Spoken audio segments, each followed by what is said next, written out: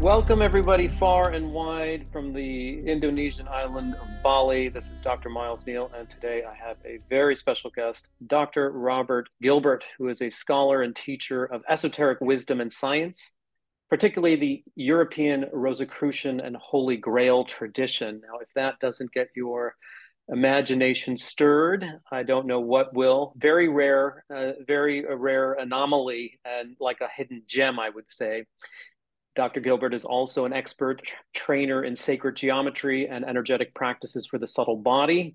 So I'm sure we will cross our metaphysical maps between East and West. That's at least my hope. And he is also the founder of Vesica Institute, where he is, in my estimation, reviving the traditions and initiations of the ancient mystery schools of antiquity with a worldwide audience, something that I hope emerges far and wide at this time of sea change in the epoch. I think this is going to sort of be a sign of things to come. More of the population looking to get stuck into some more serious study and esoteric wisdom as we try to evolve our consciousness on the planet. So Dr. Gilbert's work is leading that vanguard, and I'm very, very grateful to have his time here today to discuss his work and the intersection of my work and where we're heading as a species on the planet. So thank you so much, Robert. Thanks so much for having me. I'm happy to be here with you. I usually start the podcast with a short quote, very pithy, maybe slightly deceptively simple, but I'm sure with the magnitude of the breadth and depth of your knowledge, you can take it in so many different ways. The quote is, "In order to go forward, sometimes we have to go back." Any thoughts on that? Absolutely. It's very similar to a saying in the European Rosicrucian tradition, which is, "In the beginning was the memory." Now, what this means on a practical level is as a person's beginning to wake up and to become spiritually aware in a particular lifetime, one of the first things that has to happen is to remember, who am I? Why am I here? What did I incarnate to do in the present incarnation? And so we have to look back to get a sense of what's happening in this physical world that we incarnate into. And also, who am I? Why am I here? What is this all about?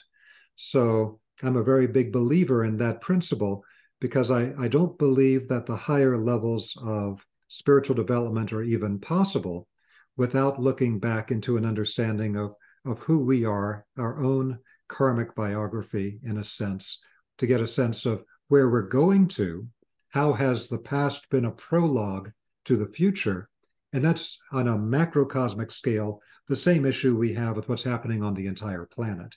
We have to understand some sense of the patterns in the past that have gotten us here to know how we're going to steer things to go, hopefully, in an increasingly beneficial direction in the future. Yeah, I think that's that's perfectly put, and a great segue, particularly to separate the microcosm of the individual soul pattern, karmic trajectory, and then to put that in light as a mirror to the cosmic one, or the macrocosmic, where our evolution as a species is, where culture is developing, the epoch of, let's say, a zodiac or an archetypal, civilization. And so that would lead me to my next sort of invitation for you. If, in the broadest picture possible, can be from the Rosicrucian mentality philosophy, but could be others because you're so well read and represent a number of esoteric traditions. But are there more meta maps, cosmologies, mythologies, prophetic suggestions that you'd like to bring in now as we sort of construct a dialogue together, where we can really find ourselves in a particular kind of place that really helps us orient, like almost a map? Are there ones that are really, sort of specific to how you orient your students? Or is there one that you'd like to share at the outset of our conversation? A prophecy, a mythology, a cosmological view. For example, the yuga system of the ancient Buddhist and Indian yoga traditions, I think, gives us a large map to contextualize where we find ourselves right now in time and place. Maybe there are others in the Rosicrucian or the Western esoteric traditions. I'd invite you to just offer a little taste of that. Thank you. So, speaking of the four yugas, one of the very interesting overlaps between different traditions is that many traditions from the Himalayas see the Kali Yuga, the Dark Age, as something that's going to last for a lengthy span of time ahead of us. So we're fairly deep in the process. But it's interesting to see that in the work of Rudolf Steiner, who's perhaps the most advanced Rosicrucian initiate ever to make himself public, and in the work coming from the Babaji lineage of the Himalayas, as expressed by Babaji's student, Sri Yukteswar, in his book, The Holy Science. They both describe the Rosicrucian tradition with Steiner, the Kriya Yoga tradition with Sri Yukteswar. They both describe the end of the Kali Yuga happening in 1899. And so that's, I think, a very interesting perspective. One aspect of this is that the end of a great age is not something that just ends like a snap of the fingers and now everything's completely healed and better and fantastic. There's always a transition period that's very challenging, and sometimes it's darkest before the dawn. There can be tremendous challenges happening during this transition period. So if we look at this historically, we can see that amazing things did happen around the year 1899. One aspect of this is that for the first time in human history, we had the growth of a mass movement in spirituality around the world, really being based to begin with the Theosophical Society and its branches around the world, in which they created places that people could come together to share spiritual knowledge, spiritual wisdom from multiple traditions in a free way that wasn't like, well, you're part of this one tradition and you'll be a part of this for the rest of your life, and this is what we believe, and we don't listen to anybody else. It was really a place to start sharing knowledge that led to what we think of as the New Age movement today. So that was a major movement in human history. To have what we have today with so many millions of people around the world are not a part of one strict spiritual tradition. They're really on a path of what Rudolf Steiner would call independent initiation. They're getting knowledge from multiple sources, like the old ideal of the Hermetic tradition. So we can be open to knowledge from all kinds of different sources. And so around 1899, we see that happening.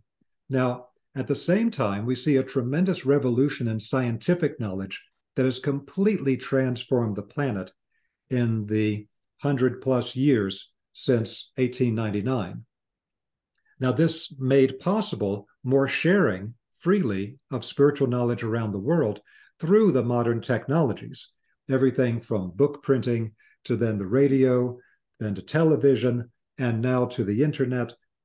One of the tremendous movements we've had in recent times is something I often refer to as both a blessing and a curse. And that is, we have unprecedented access within human recorded history to spiritual knowledge and wisdom from traditions all over the world. And things that used to be highly secret, you spend your whole life looking for fragments of this. Things that were highly secret, you can now buy a book on it for like $16.95, like some of the very secret Taoist formulas for internal alchemy and internal transformation. Until the 1980s, this stuff was super hidden. Now you can get that information. So that's the benefit. It's an incredible time to be alive with access to so much information. But the curse of it is that a lot of this information has come out piecemeal, and it's come out in fragments, and often sensationalized, or sometimes slightly twisted, so that we don't necessarily get a clear picture of how all the pieces fit together. And we then run up against the problem that was talked about in classical traditions, which really emphasized staying in one tradition and going deep in it, where they said if you dig a lot of small holes, you'll never find water. But if you dig deep in one place, then you'll get to the water, with the water being the metaphor for spiritual knowledge, spiritual development. And so we live at this incredible time with so much information available. But the challenge is, how are we going to put these broken pieces back together into a coherent worldview that leads to a path of personal development that at the time that we cross through the gate of death, we've actually transformed our consciousness, transformed our subtle bodies in a way that's permanent, and that leads to a bettering of the human condition across the planet.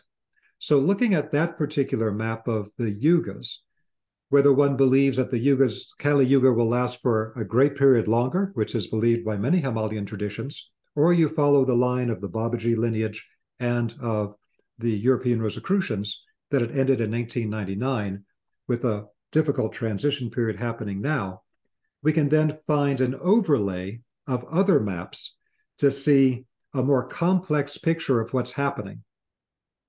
So, as an example, in the Western tradition, one of the maps to understand particular time periods and what is the zeitgeist, the spirit of that age, is the map that comes from the Christian tradition in Europe and also used by the European Rosicrucians for understanding the 7 archangelic ages. So our great cosmic clock is, of course, the precession of the equinox, where the visible position of the sun at the vernal equinox moves back slightly every year until, in a period of 2,160 years, the sun's apparent position at the vernal equinox against the stellar background has moved 30 degrees back in the zodiac through one entire sign of the zodiac. So to go 1 degree takes 72 years. That's the average lifetime of a human being. The entire process takes 2,160 years. So with, as understood in classical traditions, like let's say the Vedic tradition from India, all of the planetary forces that exist around us are the repositories of particular divine energies, particular divine states of consciousness, and they're part of a divine timing system, which was the original foundation of things like Vedic astrology, which we can talk a little bit about in just a moment. But with the understanding of this, if it takes 2,160 years for the sun's position in the great cosmic clock to go through one of the 12-fold divisions of the zodiac, and we divide that amongst the 7 archangels, each of which rules over a particular planetary force, then that gives us a little over 300 years for every one of these archangelic rulerships. And when we overlay that map on top of this Yuga map, as seen by Babaji lineage, European Rosicrucians, then the most recent shift happened in the year 1879. 1879 was the beginning of the 300-plus year rulership of what's considered to be the highest of all the archangels in the Western tradition. So that's Judaism, Christianity, and Islam. And so the being of Archangel Michael is the being that becomes dominant here, and he's the archangel of the sun. So it's all the powers of the sun coming forward. Now we can see that from 1879 overlapping that 1899 end of the Kali Yuga Dark Age. So the interesting part of this is that, again, the forces coming from the end of the Dark Age into an age of light have led to a tremendous release of spiritual knowledge, even though it is in a very fragmented and not completely coherent form at the moment. But another aspect of this is if we look at, okay, if we're in a period of this solar power, the sun is the source of light. So if we're going to transition from this dark age, having this archangelic age of light is certainly a good thing. It's the time of the sun. That there's another aspect to it as well, and that is the specific qualities that are associated with Archangel Michael in the Western tradition are things like the aspect of Michael where he is the regent of the cosmic intelligence. So what they mean when they say that in the Western tradition, Michael is the regent of the cosmic intelligence, is that long ago, the primeval gnosis, the original knowledge coming from the divine, broke up and split amongst the different traditions of the world. So in one particular place, they received certain aspects of spiritual knowledge and wisdom. Other aspects went to another tradition. And of course, there were some universal teachings that went to everybody, things that were so fundamental that you couldn't do without it. But you then had some aspects of specialization. So if you look at things like, let's say, the subtle body maps coming from Mm. India versus those in China, versus those in Greece, versus those in Egypt, etc., Mm. you can see a particular emphasis on pieces of knowledge that were really cultivated in different traditions. And when you put those pieces of knowledge together, it often illuminates something much bigger, much more profound, when you can see it from these multiple perspectives. So, with Archangel Michael being the regent of the cosmic intelligence and him having the current rulership of the age that we live in right now, starting in Mm. 1879, then this helps to explain what's happening with this growth of a free esotericism that I described a moment ago, really Mm. cultivated by the Theosophical Society, which, not coincidentally, began its work around the world in the 1870s, at the time Mm. of Archangel Michael becoming the zeitgeist, the spirit of the age.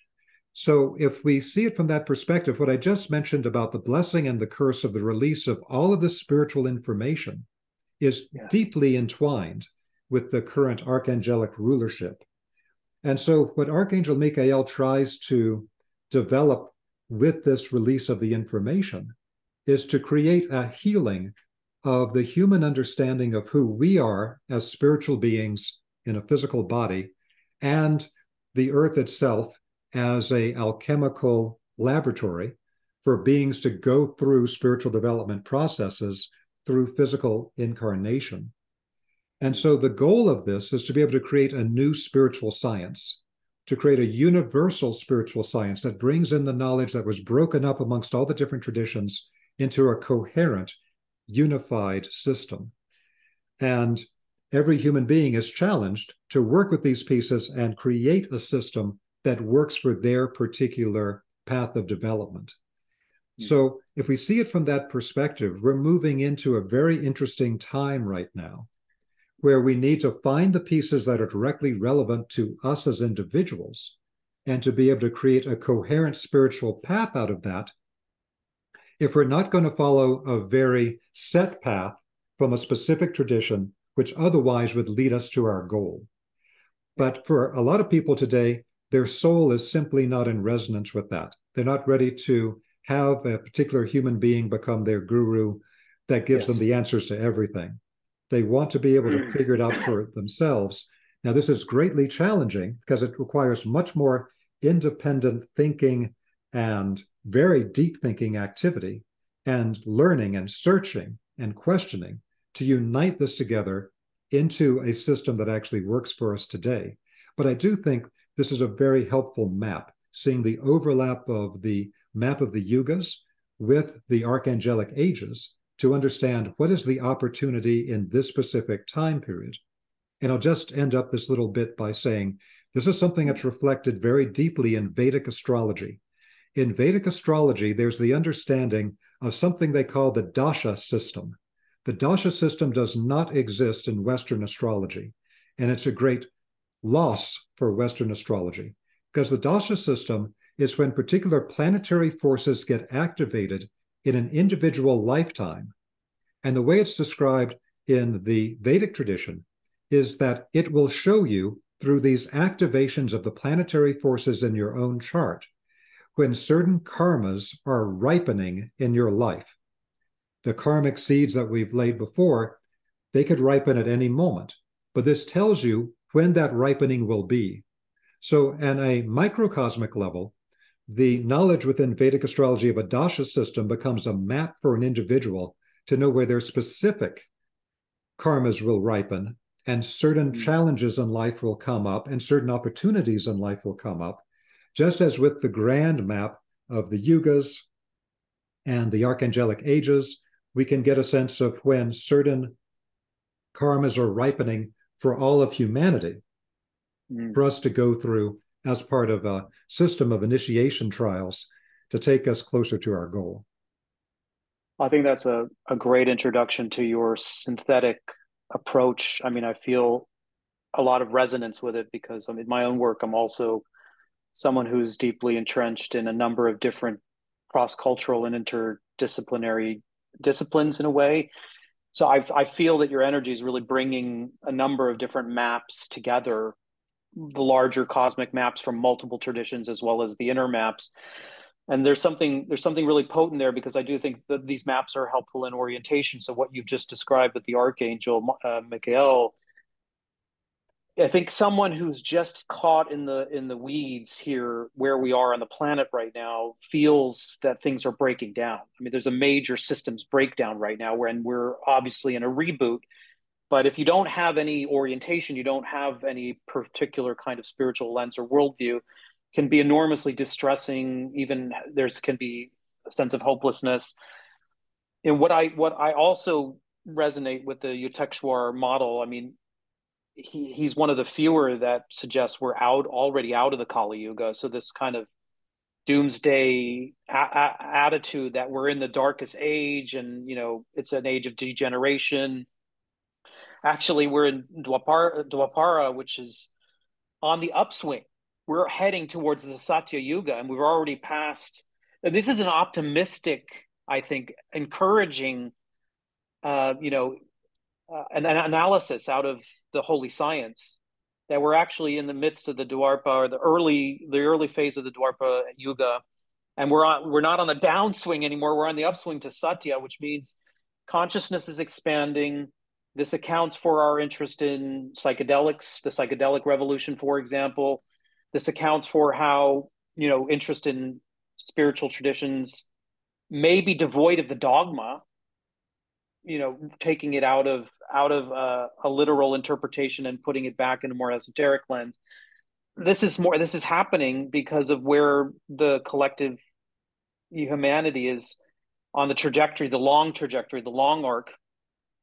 And you use this seven angel model, which I'm not familiar with, but I am more familiar with the 12 zodiacal signatures, let's say. And there again, you find yourself in a transition between the Piscean and the Aquarian age. And what is the Aquarian signature, if not is decentralization? So across the world, we're seeing how we're going from a hierarchical model to a more mandalic model. And if you get that, if you understand where we're heading, and you understand the signature, that it's the signature of the new age, you can be receptive to it rather than averse to it and holding on to the old age. So I think this kind of work that you're doing, it's preparing people. It's giving them a framework to understand what's actually happening around us is a necessary kind of civilizational death, so that there can be a rebirth. And this model that you're using, the seven angels, I'm not very familiar with it, but I'd pause here to invite you now to give it a little bit more breadth, if you will. I mean, I'm not familiar with Rosicrucian philosophy. Maybe we can start by giving an introduction to where it comes from and how you intersected with it personally. Okay.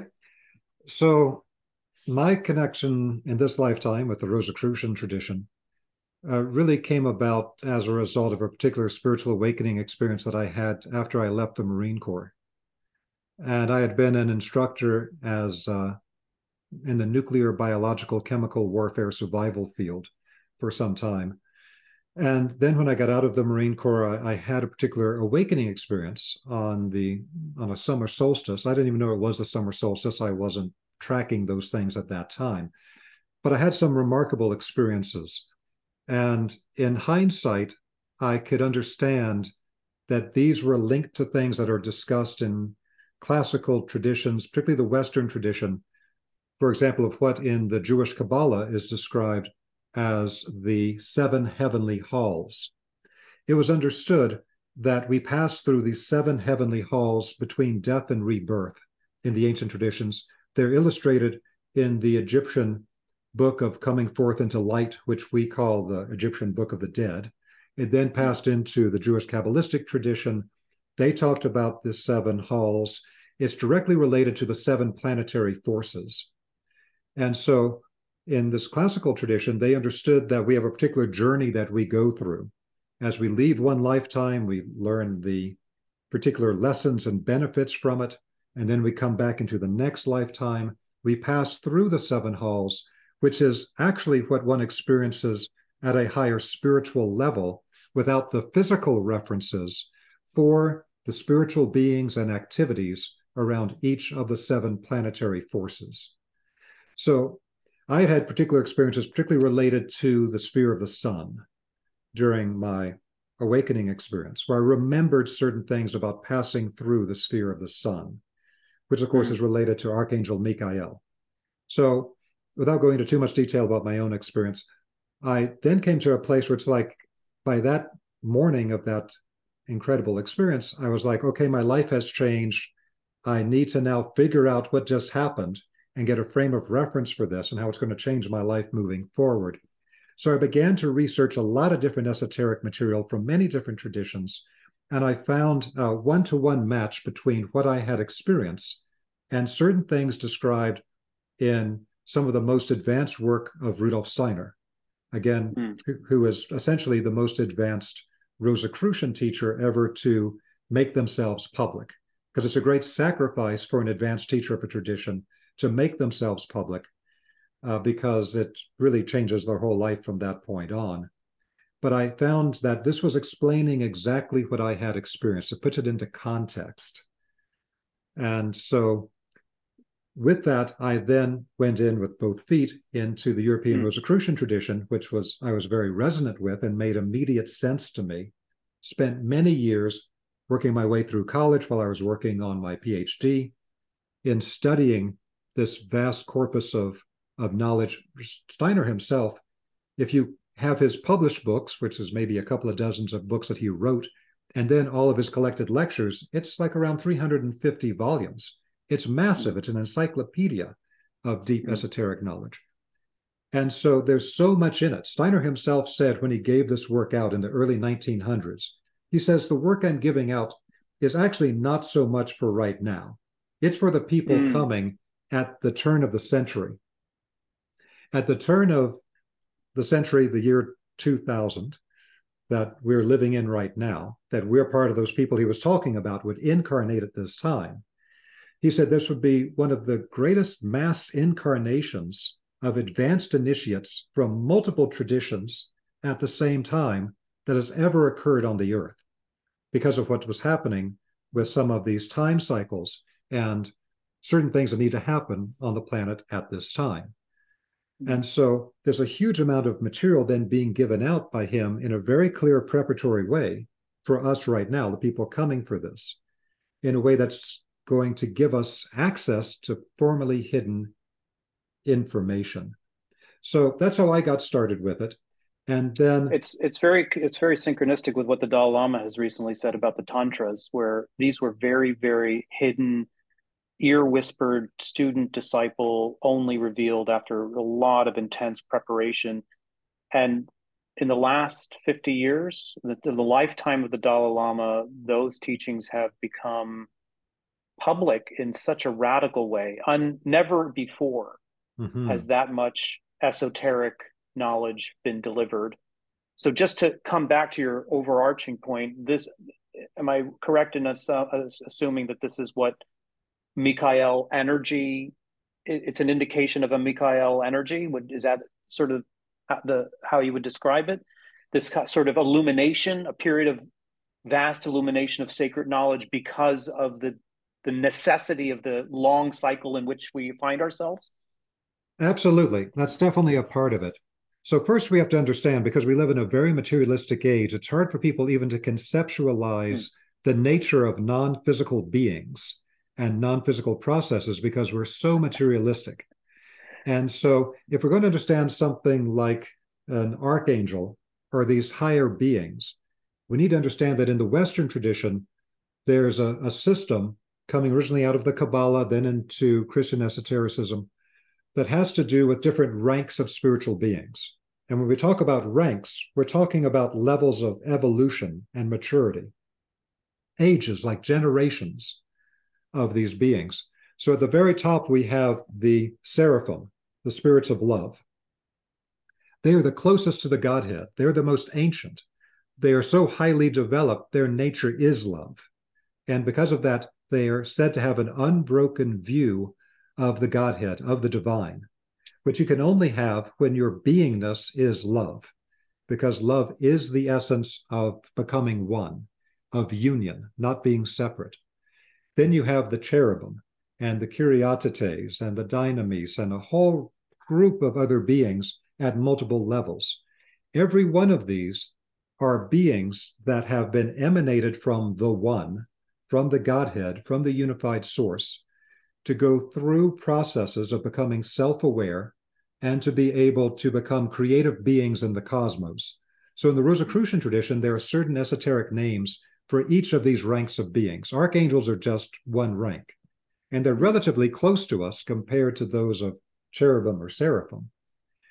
But their esoteric name indicates things related to their power and to what their function is in the world today. So a being like Archangel Michael, as the most advanced being of this rank, connected to the sun, the source of light and heat and life for our entire solar system, is a very, very advanced being. So often these things are dealt with as a kind of a metaphor or some type of philosophical teaching. But the essence of any initiatory process is to begin to perceive these beings in a direct way in which we understand these are not just projections of my psyche. They're not just a metaphor. These beings are more advanced and more real than I am. They're much more ancient. The old text referred to them as the great ancient ones, way older than we are. Even an angel is so far above a human being in its potential evolution that its relationship to us is very similar to a relationship of a human being with a dog. If we're good people, we take care of the dog, we look after it. And the same thing is true for the way an angel, like the guardian angel in the Western tradition, looks after a human being.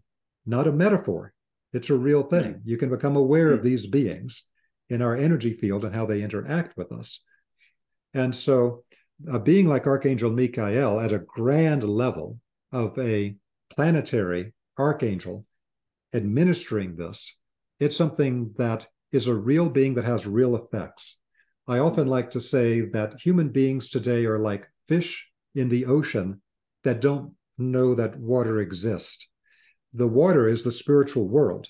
It's all around us at all times. Spiritual beings are swimming through our energy fields at all times, leaving traces of emotions and thoughts and impulses as they transit through our fields. But most people have no concept of this. And so we're really at a point today, as we take advantage of this opening of the Michaelic age, to create a universal spiritual science, freely taking the knowledge from multiple traditions. And we should take this as something intensely fun, pleasurable, and beneficial for ourselves. It's not like, oh, what a bunch of hard work. It's like, good God, what an incredible opportunity. For people that remember past lifetimes where we would suffer and struggle for tiny little bits of knowledge from one particular tradition, to have this smorgasbord available is sometimes rather overwhelming.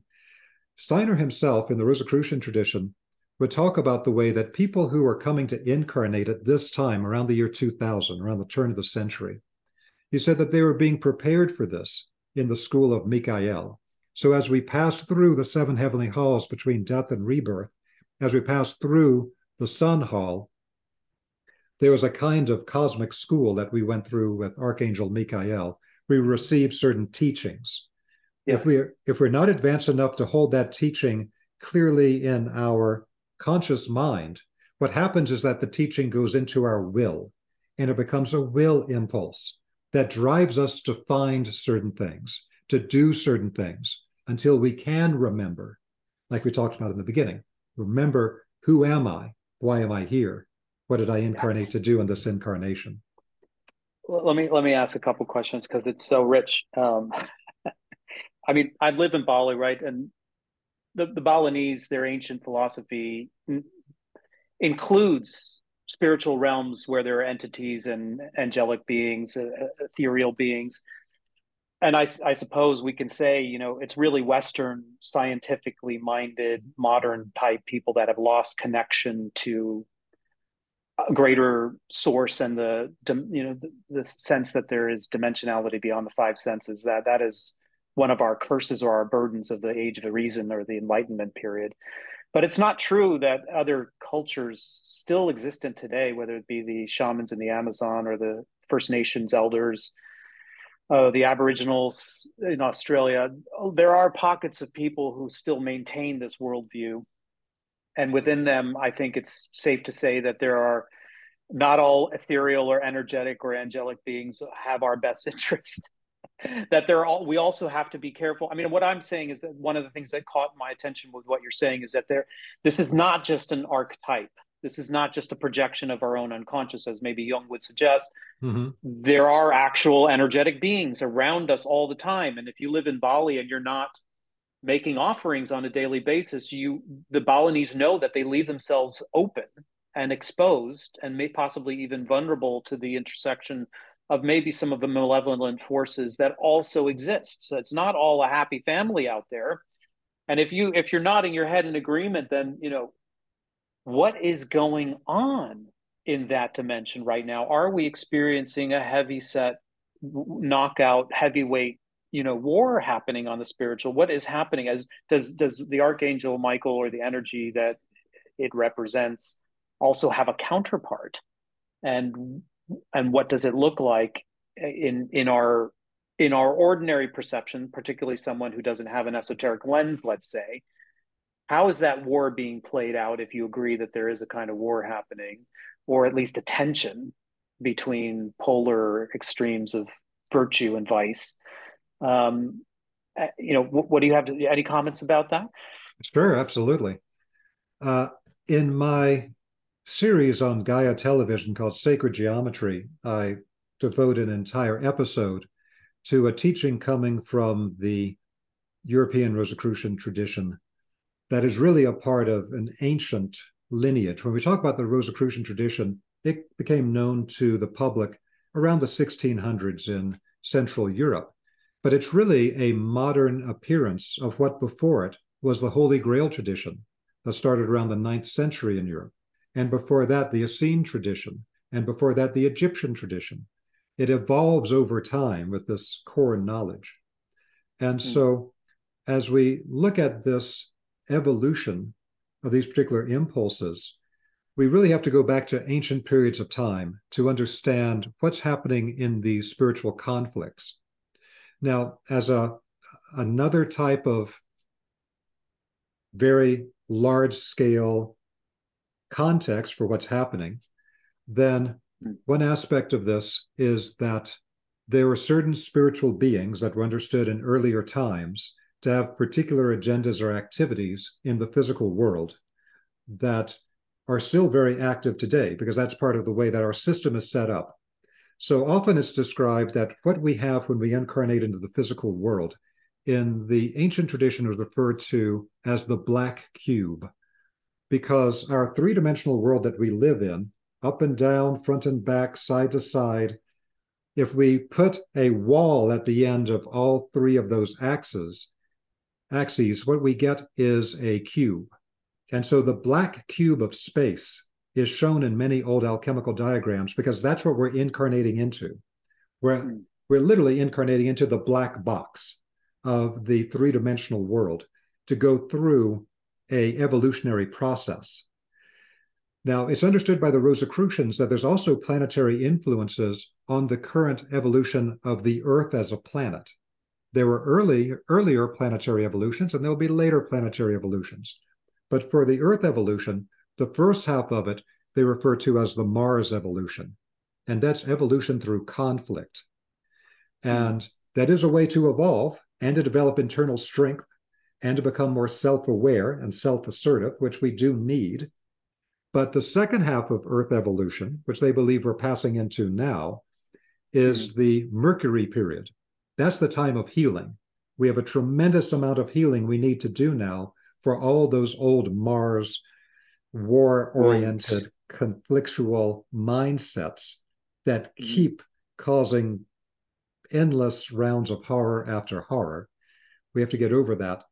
So there is evolution through conflict, but there's also the evolution through the healing process of Mercury. Now, what you find in the Rosicrucian tradition to explain this at its most core level, there's a huge range of different spiritual beings out there. If we even try to map all the different types of plants and animals on the earth, it's a gigantic catalog of different beings. How much larger is the catalog of non-physical beings existing in the universe, not only at the physical, but all the higher plane levels? Mm-hmm. So to keep it really simple, the way that it's approached in the Rosicrucian tradition is, okay, so we have the original divine. Everything is one, everything is a unity. And there's no conflict there because we're all part of the one.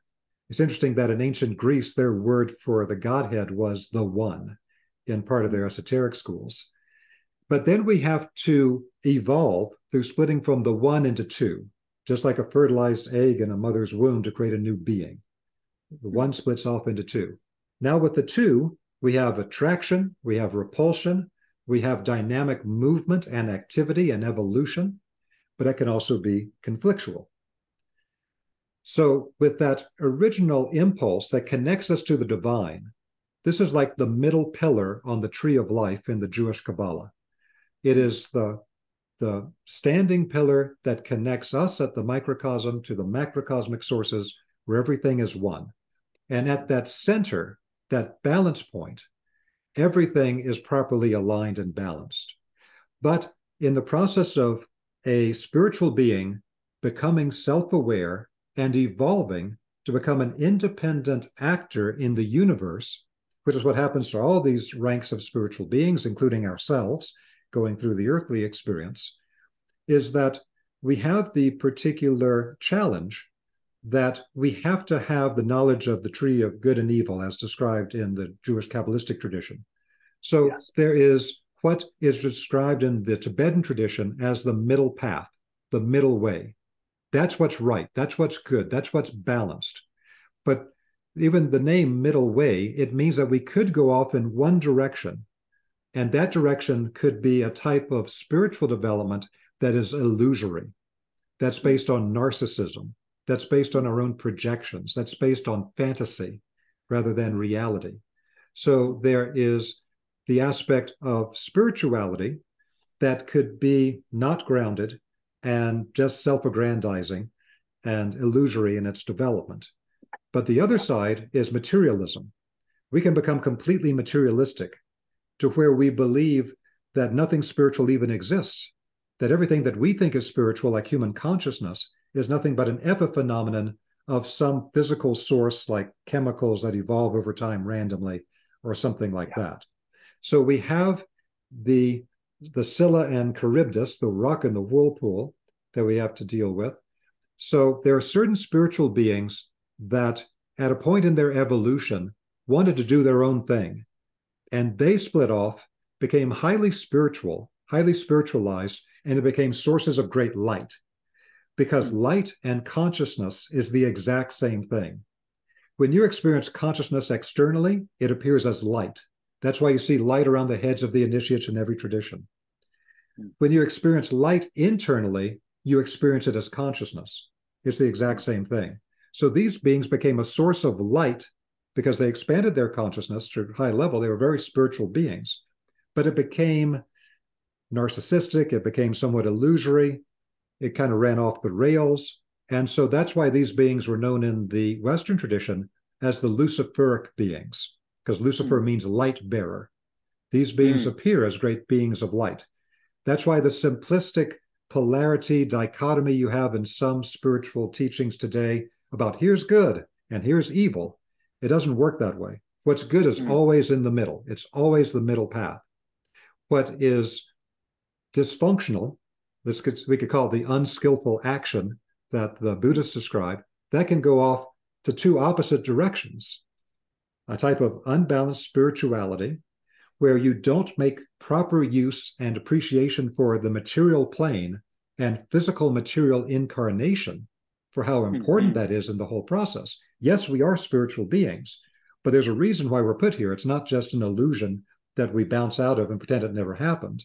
So that's It's like an escapist exactly. a spirituality that is sort of transcended, that feels that the world itself is an illusion and therefore becomes detached or aloof. Absolutely. And that then leads to a type of illusory and ascension that you also find in some modern teachings. It's based Mm, on an emotional desire to not suffer further. It's not a mm, true ascension where you've worked through everything and there's no further resistance internally. So, on the one side, you have the Luciferic beings, which chose the spiritual path, very independent, kind of an adolescent rebellion type of thing. And then on the other side, you had the beings that love matter, and they, in fact, are involved in taking the sacred geometry patterns from the Godhead and from higher spiritual beings and literally crystallizing it, building it to create a physical plane. These mm. beings weren't even recognized or described until the Zoroastrian tradition many thousands of years ago. And in the old Zoroastrian tradition, they were referred to as Angramenu or Araman. And so the Aramonic beings are the beings that are also later for the Gnostics called the demiurge, the dark lord Mm. of this world. And in the Egyptian tradition, were referred to as Set. And then when the Hebrews left Egypt, and in the form of the seed syllables being transformed into another language, became Ha Satan, or Yeah, Satan, Satan. the Yeah. adversary. And so these are very different beings. Today, people often, even in Christianity, they've completely mixed up an They've exoteric conflated Christian Lucifer with Satan. when it doesn't even make any sense. How does this Yeah. dark sclerotic being of Araman in the cave relate to a great cosmic being of pure light? It's not even Mm, coherent. But mm, it's led to a tremendous problem, which is that they think it's a very simple thing to like this is evil and this is good. So whatever I think is the thing, whatever is opposite to it is bad. But that doesn't make any sense. If it's bad to be freezing cold, it doesn't help to be burning hot. You have to have the middle way. If you mm, say that this gender is good, women are good, men are good, then well, the opposite gender is bad. All these nonsense ideas come in because we've lost the idea of two opposite polarities and the balance in the center.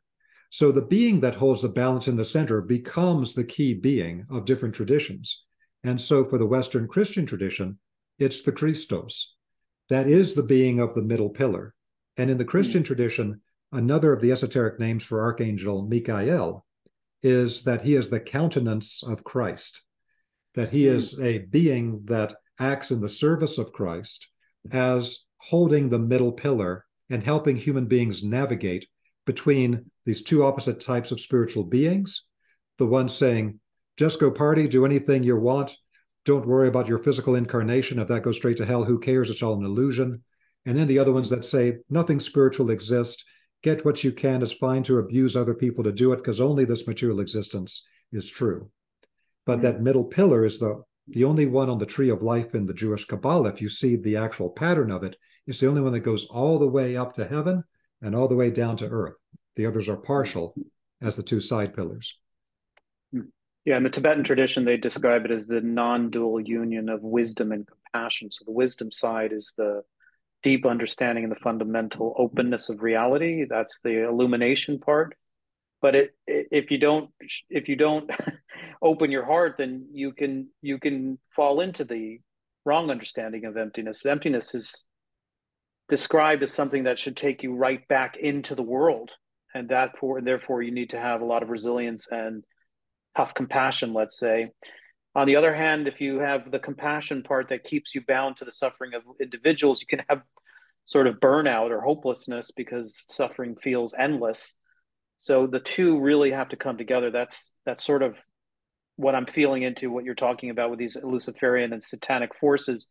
There's something vital from both of them. One is being truly in the world, and the other is having that illumination. But without the other counterpart, it falls into an extreme. Yes, absolutely. It becomes very unbalanced. So it's always a question of connecting to the middle pillar to unite the two together back into the one. I'd like to make a very quick comment based on what you were talking about with the Tibetan Buddhist understanding of how important the heart forces are and the development of compassion. First thing I want to say is that one way to understand what a spiritual tradition is, and I'm taking this from a teacher of mine who founded the Clear Vision School of Australia, a French medical doctor named Samuel Sagan, who passed away a few years ago. And he said a spiritual tradition is a particular group of non-physical spiritual beings and human initiates that are bringing a particular spiritual teaching to manifest on the earth, and also with a particular method of structuring the subtle bodies of their initiates so that they can grow in a particular Yes. way and take certain actions. So the Buddhist tradition and the Christian tradition are two separate traditions today at this level. But if you go up, not many levels at all, one or two levels, you'll find that the Christian and Buddhist traditions overlap tremendously. They almost become one tradition.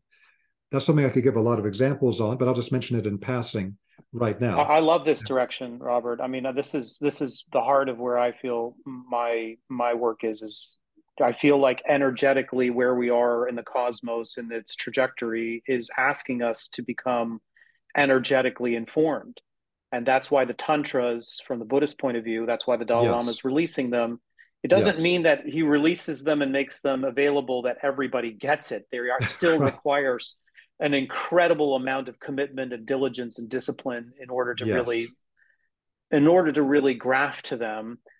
But just to say that this construction of this cosmology in which there are actual exterior beings in the Buddhist tradition, I mean, secular Buddhists, the mindfulness revolution, for example, they don't really want to talk about this, but from the Tibetan tradition, all of the great sages have been in direct dialogue with angels. I mean, you can't get around it. Nagarjuna, the great Atisha, they were in dialogue with Lama, with the Aryatara, with Prajnaparamita. They're in consort with angels of another dimension, and they're receiving transmissions, and then their contribution is distilling and distributing those teachings to a wider audience. They become missionaries or mediaries. But the point is that the tantric technology is really designed for a human being to become aware of their energetic body so that they can operate in multiple dimensions simultaneously. They don't have to just disappear into the ether. Actually, this body is a well-crafted mechanism, very well suited for this environment if it's understood for what it really is, fine-tuned and crafted. And so all of this is coming together now. I'm really excited. I want to turn it back over to you to take us deeper into the angels, into the work that you're doing with the energetic body and the sacred geometry and the sacred biology. Because if I'm not mistaken, your mission is really to create what would be called in antiquity the mystery schools, to revive them in a way as a preparatory training ground for people who are serious about really understanding who they are and maximizing this life opportunity to be an agent of change and not just one that's falling into either of these binaries, but one that's really balanced on a soul level and manifesting in the world at the same time. So I feel there's a lot of synchronicity with what we're doing right now, and I'm Mhm. excited to let you take over again. Okay, great. Thank you. So when I created the Vesca Institute, it was definitely from an inspiration of what you're talking about. I think we go through a process as we really wake up of based on comparative advantage of the different things I could do to be of service to the world and to others. What is the most pressing need that I have the best comparative advantage to work in? So I could have done all kinds of things, but it just became apparent that working to create a universal spiritual science to clarify and simplify very deep and profound teachings from multiple directions and unify them together and make those available to people in a way that is completely non-dogmatic and is not a question of believing anything up front or subscribing to any dogma or to having to join any organization or give away any part of your freedom, that this needed to exist simply to save people time, to be able to not have to do what I've done and spending decades with tremendous amounts of time going into putting all these pieces together. But like, here's the simple upshot of all of these different things so that you can save those decades, because life is a limited time opportunity. It's going to be over before you know it. And you need to make progress on remembering who you are, remembering why you're here, and what you chose to do in this incarnation. It's very common, if you observe people's souls and spirits after they die and they transition and they look back on the world, they got so lost in the difficulties and trials of human life that when they're on the other side, without the weight of the physical body and of physical demands weighing them down, they're like, no, no, no, I was supposed to do this thing and I didn't do it. That becomes a terrible bardo experience for them on the other side of like, I had all that time and I didn't use the time correctly to do this. So that's my goal in working with the Vesk Institute, to the limits of my ability, which is very limited, to put this together and to get it out to people. That's the purpose of it. Now, I want to make a specific observation related to what you talked about with the importance of, the high tantras and things within the Tibetan tradition, and about how significant that is with the heart. In the Rosicrucian tradition, to make this accessible to people, there is a description, and I go into detail on this in an online class I have called Essential Teachings and Practices of Spiritual Science. I talk about this in much more detail, and I give all the practices. But in the Rosicrucian tradition, they talk about 6 essential exercises. Now, to understand why there's 6 essential exercises, there's the understanding that the heart chakra, as shown in the Himalayan tradition, is a 12-petal lotus. And it's believed in the Rosicrucian tradition that 6 of the lotus petals have been developed in earlier stages of human evolution. And we need to fully develop the other 6 lotus petals. Each lotus petal is developed through a specific type of esoteric practice. And if we can develop those other 6 lotus petals through the 6 essential exercises, then the entire heart chakra becomes fully activated, starts to spin more effectively as a chakra. And at that point, it becomes the organizing center for all of the energy centers and movements of energy that create the subtle body structure in every human being. Until the heart is fully activated, there is no organizing center for the human body of energy and consciousness. And that's, I think, a very profound understanding for the Rosicrucian tradition. If you want an organizing center, you got to develop the heart. So the 6 essential exercises, to make it super simple, because that could be several-hour discussion in itself, and I go into great detail in the online course, they are to observe and then direct everything in our thinking. This is directly connected to mindfulness in the Buddhist tradition. To observe and then direct in a skillful way everything in our feeling forces. And then to observe and direct everything in our will forces, all of our willpower, all of the actions we take in the world. It's very similar to the Tibetan thought, speech, and action, but this is thinking, feeling, and willing in the Rosicrucian tradition. And then you have to develop tremendous amounts of positivity to develop the 4th lotus petal. That positivity is essential. They always tell this story in the Rosicrucian tradition about a parable of the Christ. Christ is walking down the road with his disciples. They pass a dead dog. The dog is dead. It stinks. It's rotting. It's very ugly to look at. There are maggots crawling in the corpse. And all of the disciples turn away, except Christ, who looks at the animal as they walk past. And then he turns to the disciples and smiles and says, "What beautiful teeth that animal had." And so it's an illustration of this thing. We have to have this tremendous positivity for whatever challenges life brings to us. That's one of the things that really marks a state of spiritual development. Now, the 5th one comes from not getting sold on our own current state of development and always realizing we have further to go, and having an openness to new information and tremendous equanimity toward that new information, to see things from radically different perspectives than we saw it before, and to be open to new ways of seeing and understanding. Because it tends to be as we get older, we get very crusty and we like to see things the way that we see it. You got to stay fresh, you got to stay open to it. That's one of the things that's happening now with the psychedelic revolution. People start to lock down the bolts in their heads as they get older, and then it gets blown open by the psychotropics. And then all of these need to be brought together into a unified system.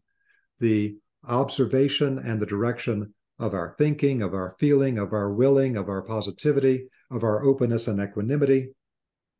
And that is what develops the heart chakra to become the organizing center for the entire body of energy. And so we can start to see these particular spiritual practices as being something that has a direct reflection in our body of energy, because it is the subtle body structure that is our pearl of great price. We don't take the physical body with us when we die. We can't take our physical things that we've built up until now. The only thing you take with you is the structure of your subtle bodies. That is the key thing. And if you follow the practices of a certain spiritual tradition, they are specialized to create certain structures in your subtle body so that you can do the activities that a particular tradition is here for, to do that thing. So, like, for example, one of the things that the European Rosicrucian tradition specializes for and helps to then provide for the entire planet is to illuminate thinking at a higher level, to make a type of scientific thinking become clairvoyant, to become the deep thinking, which is highly energetically taxing, to create a new spiritual science. That's one of the things that gets structured through the Rosicrucian tradition. If you train in some other tradition, they may be structuring your subtle body for some other very important task in the greater scheme of things. But this is one of those $1,000,000 concepts that's been almost lost today. What we're doing every time that we use our mind, every time we use our feelings, every time we take an action, it's a cause set in motion. Not only does it generate karma, it also has the effect that it creates a structure in the subtle body. It will activate certain energy centers in your body, but may sedate other ones. It will create links between certain energy centers in the body. That starts to create sacred geometric patterns in and around the human energy body. And so in every spiritual tradition, at the higher levels, the great initiates understand that you can understand who someone is by examining their subtle body structure. It is the formula of who that person is as a unique spiritual being and how far they've evolved and what they're still working on at this time. So I find when people just become aware of this concept, just having the concept helps. One thing I think is of tremendous value for everybody to realize is that spiritual beings are working with us at all times to give us inspirations, ideas. For people that haven't developed their consciousness enough to get that idea directly, it'll go into your will forces for you to take some action, to go to this place, to get this book, to talk to this person, something where they're trying to get you closer to realizing it. But it's all about being able to get that knowledge from these higher beings. And that's why in the Nepalese illustrations, they show the energy field above the human head. This is deeply tied into both the Tibetan and Indian traditions, what you find in Nepal, that you'll see the line of energy above the head, and they'll show specific energy centers as they go above and the geometric structure of those energy centers. Because this is what allows you to get what, again, taking a great term from Dr. Samuel Sagan at the Clear Vision School, he would call packed thought forms. Higher spiritual beings communicate with us through packed thought forms, a packet of information, which may have tones, it may have visuals, it may have all types of deep content. It's like a transmission in the Indian tradition that you get in a second.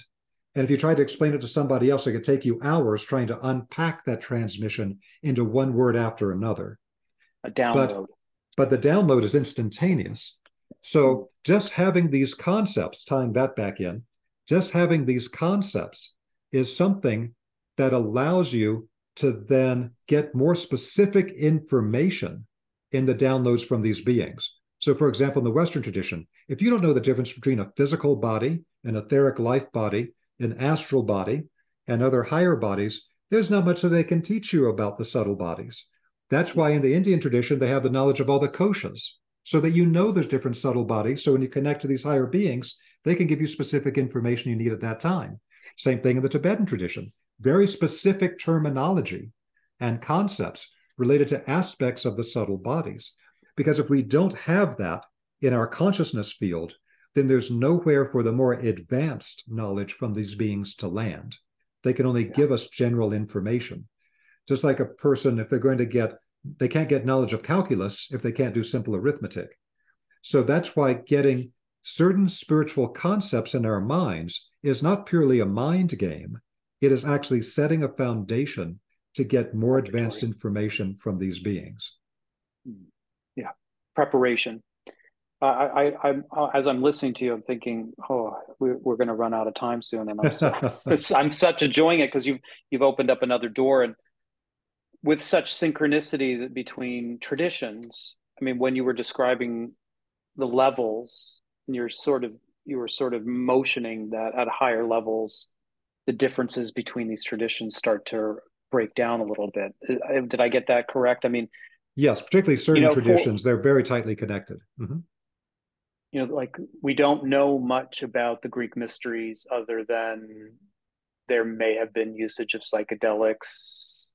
Some argue that the gods in the Greek pantheon were known to be archetypal, not and projections of the mind. I'm not so sure that that's true, but I'm hearing from you that the Rosicrucian tradition comes out of Egyptian and Greek lineage, let's say.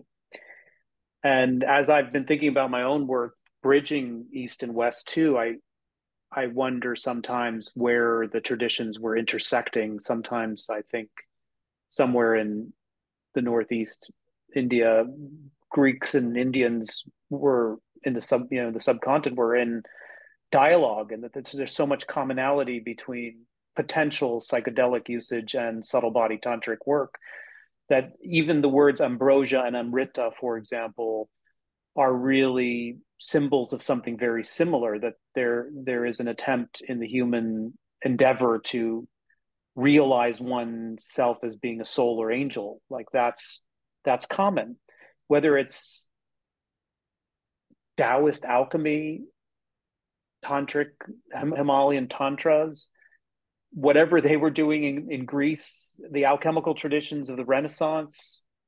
Now you're introducing me to the Rosicrucians. I think there's so much synergy here, and it brings me full circle to the conversation starter with the big picture of this being a time where we put aside a lot of the differences and minutia. I mean, I'm not a proponent of the new age. I think that a lot of people are getting lost by just dumping things lightweight into their shopping cart, and sort of everything is all it's all good, and Mm-hmm. everything is really the same. I mean, you've invested an enormous amount of energy and precious life work into really going into deep places and seeing syncretic overlaps. But I'm excited by it because from the big picture, people who are listening right now, I feel need an orientation. That they're not here to just ride the corporate ladder and take care of their families, although that is important, of course. But this idea that we are growing to the limits of our materialistic paradigm Mm-hmm. and crossing a threshold to realize or reclaim things from our Eastern and Western traditions that were really vital to us. It's almost like coming full circle. So I just want to offer back, if there's a way to close up the loop, because I think we could talk endlessly about it. I'm really excited. I feel grateful to have met you. I feel particularly grateful for all the work that you've done to cobble this together into something coherent. I really respect the fact that it's open and non-institutionalized. I think that is a great service, honestly, because I think if you can preserve the spirit of the tradition without the dogma, you've made your life work meaningful. I mean, I really do. I think you've found that middle pillar by saying this is important to be a spiritual, to remember your spiritual being, but to remember the limits of being a card carrying spiritual being and exclusory. But I just, I want to convey my appreciation. And if there are ways that you like to, a message that you want to give, a way that you want to close the discussion or close the loop, please feel free, to end with an inspiring message for people, or to move it back into one person, that there's people out there that need that last little bit of message. I'll just turn it over to you to sort of convey what it is from your heart. Okay, thank you. Well, the thing that really I think is in my heart all the time in doing this work, and what I like to convey to people, is once again, we have a very limited time here in this physical incarnation. It's easy to get caught up in all the challenges that we have here. It's very easy to get caught up in distractions to deal with our particular types of suffering, to end up frittering away the time. But the time here is very precious, and we need to make a major part of our incarnation. In the beginning was the memory. So every person needs to be honest with themselves. How far have I gone on this path of remembering who am I, why am I here, and what did I choose to do in this incarnation? Because I guarantee you, when you pass through the gate of death and on the other side, you remember all those things that you didn't spend enough time working to remember in your earthly incarnation. There is a suffering that is associated with it. There's not only the suffering that we have because we did not accomplish what we came here to do, because we got too lost. There is all of the suffering of the other people we were supposed to help, that we didn't help, that we didn't do the work we came here to do. Then it becomes an avalanche of all the unfulfilled karmic responsibilities that people haven't pulled off. So I don't want to say this to people as just like giving them a weight, like, oh, now I got a karmic responsibility I have to do. This is actually something to give you a going toward value, will be the most pleasurable thing of your life, the most important and pleasurable thing of my entire life, as far as being a spiritual being in the physical world and outside of some of my relationships with certain people that brought me wonderful gifts, was being able to remember enough of who I am and why I'm here to be able to, in whatever imperfect way, work toward that goal. It's something that it's like you were asleep your whole life, and then you wake up and remember who you are and why you're here. It adds an energy and a purpose and a light to everything. And when you then begin to open up the organs of spiritual perception to perceive that we are surrounded by a non-physical world of spiritual planes, spiritual beings, it's not a metaphor, it's real. That's something that takes away one of the great background fears in human beings today, the fear of annihilation, the fear of being extinguished, the fear that at death there is nothing else that our materialistic world will tell you. That's not the case. When you remember who you are, then what comes after that is remembering the process of incarnations before that and the process of incarnations to come. And it opens up so much love and appreciation for the people around you in this lifetime, who you will often begin to remember were with you in previous lifetimes, and some of your karma and struggles with them. But you become so grateful for how so many people and so many non-physical beings have worked so hard to give you this chance to be here now and to do this work, and to become aware of, again, what is it that is your cutting edge point right now? What do you need to work on in yourself to get to these levels? Again, I highly recommend the 6 essential exercises in the Rosicrucian tradition. You can find analogs to that in the Buddhist tradition and many other traditions. So go where you want to go for that. But you need to find a pathway to work on your own core development, but also remember at the same time what's said in the Rosicrucian tradition, that for every step that you take forward in your own personal development and developing your own spiritual powers or siddhas, you need to take 3 steps forward in developing your core heart energy, Yes. your orientation to the spiritual world, and of acts of service to other people. Because in the Rosicrucian tradition, one of the sayings is that everything that you gain on the path is meant to be put at the service of other people. You can have fun, you can have your life, you can do whatever you want to do, but that's the point of it. If you're not putting it to the service of other people, you're separating yourself from the greatest experience in all spiritual life, which is union with other people, going back to the one. Yes. We can even perceive, when we perceive non-physical beings, that you may perceive a being that appears to be one great being, but then other smaller beings start separating out of that totality. And you realize that these beings can combine together. Samuel Sagan at the Clear Vision School had a saying that he called combinescence, that beings can, in a non-physical world, without a physical body, you can literally unite and merge with other beings. It's an incredible experience. It's what we all want in some type of tantric sexual union, is to become one, so you can't feel where you end and the other person begins, because it takes you back to the divine. You unify back to the one. So if we're not providing service to other people, it's separating us from being able to unify back to the one.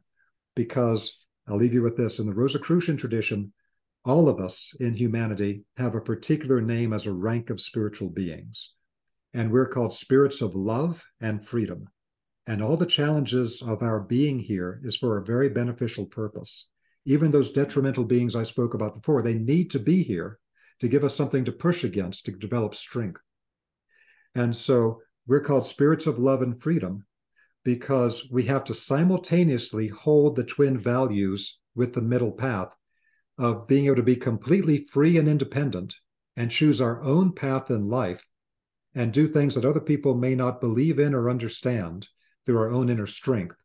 We have to have that freedom, but it has to go hand in hand with love, which is the ability to unify and become one with other beings, which brings us back to the divine. And that's what the path is all about. It's a constant dynamic activity.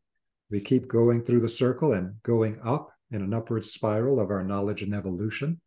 And this is an amazing time to be alive. There's more information available now than any time in recorded history. Take advantage of it and turn your life into something that's a spiritual delight, because that's the opportunity we're given right now. Dr. Robert, thank you so much. What an amazing ride. I look forward to having further conversations with you. It ends on a great note of inspiration. The union of freedom and love it's how my recent pilgrimage to Java with a Tibetan master just last month ended. The pilgrimage theme came up synchronistically around what's called the union of Shiva and Buddha, which was in Indonesia centuries ago. There was a syncretic tradition of Tantra that was both uniting Shiva and Buddhism, which got lost but is only now being revived. And when I talked to the masters of the land about it, they were saying that Shiva represents the expansion of consciousness, freedom, and Buddha represents the love connection to the world. And so there you have the middle pillar beautifully wrapping up your conversation on the Luciferian and satanic forces and finding the middle pillar. So I really enjoyed our conversation. Thank you so much again for all your contribution and all you're doing to revive the mystery schools. And until the next time, all best wishes to you and with all your work. Wonderful. Thank you so much. I've really enjoyed talking with you, and I'd love to come back for us to take this further. And you really dropped a bombshell at the end there about the union of the Shiva and Buddha impulses, because one of the most advanced spiritual traditions on the planet is Kashmiri Shaivism. And so most people in the West don't know about it. So I'd love to talk further with you. Thank you so much for having me. Great. That'll leave us for something to digest and process next time. Till soon. Thank you for listening to the Wisdom Keeper podcast. If you've enjoyed this presentation of sacred knowledge, kindly like, subscribe, review, and share our podcast and video series on YouTube with your network, so that more people can benefit from these teachings, and together we can create a brighter future. If you're interested in my online courses, our community membership, and pilgrimages I lead, consider visiting the Contemplative Studies program at gradualpath.com. Until we gather again, all best wishes.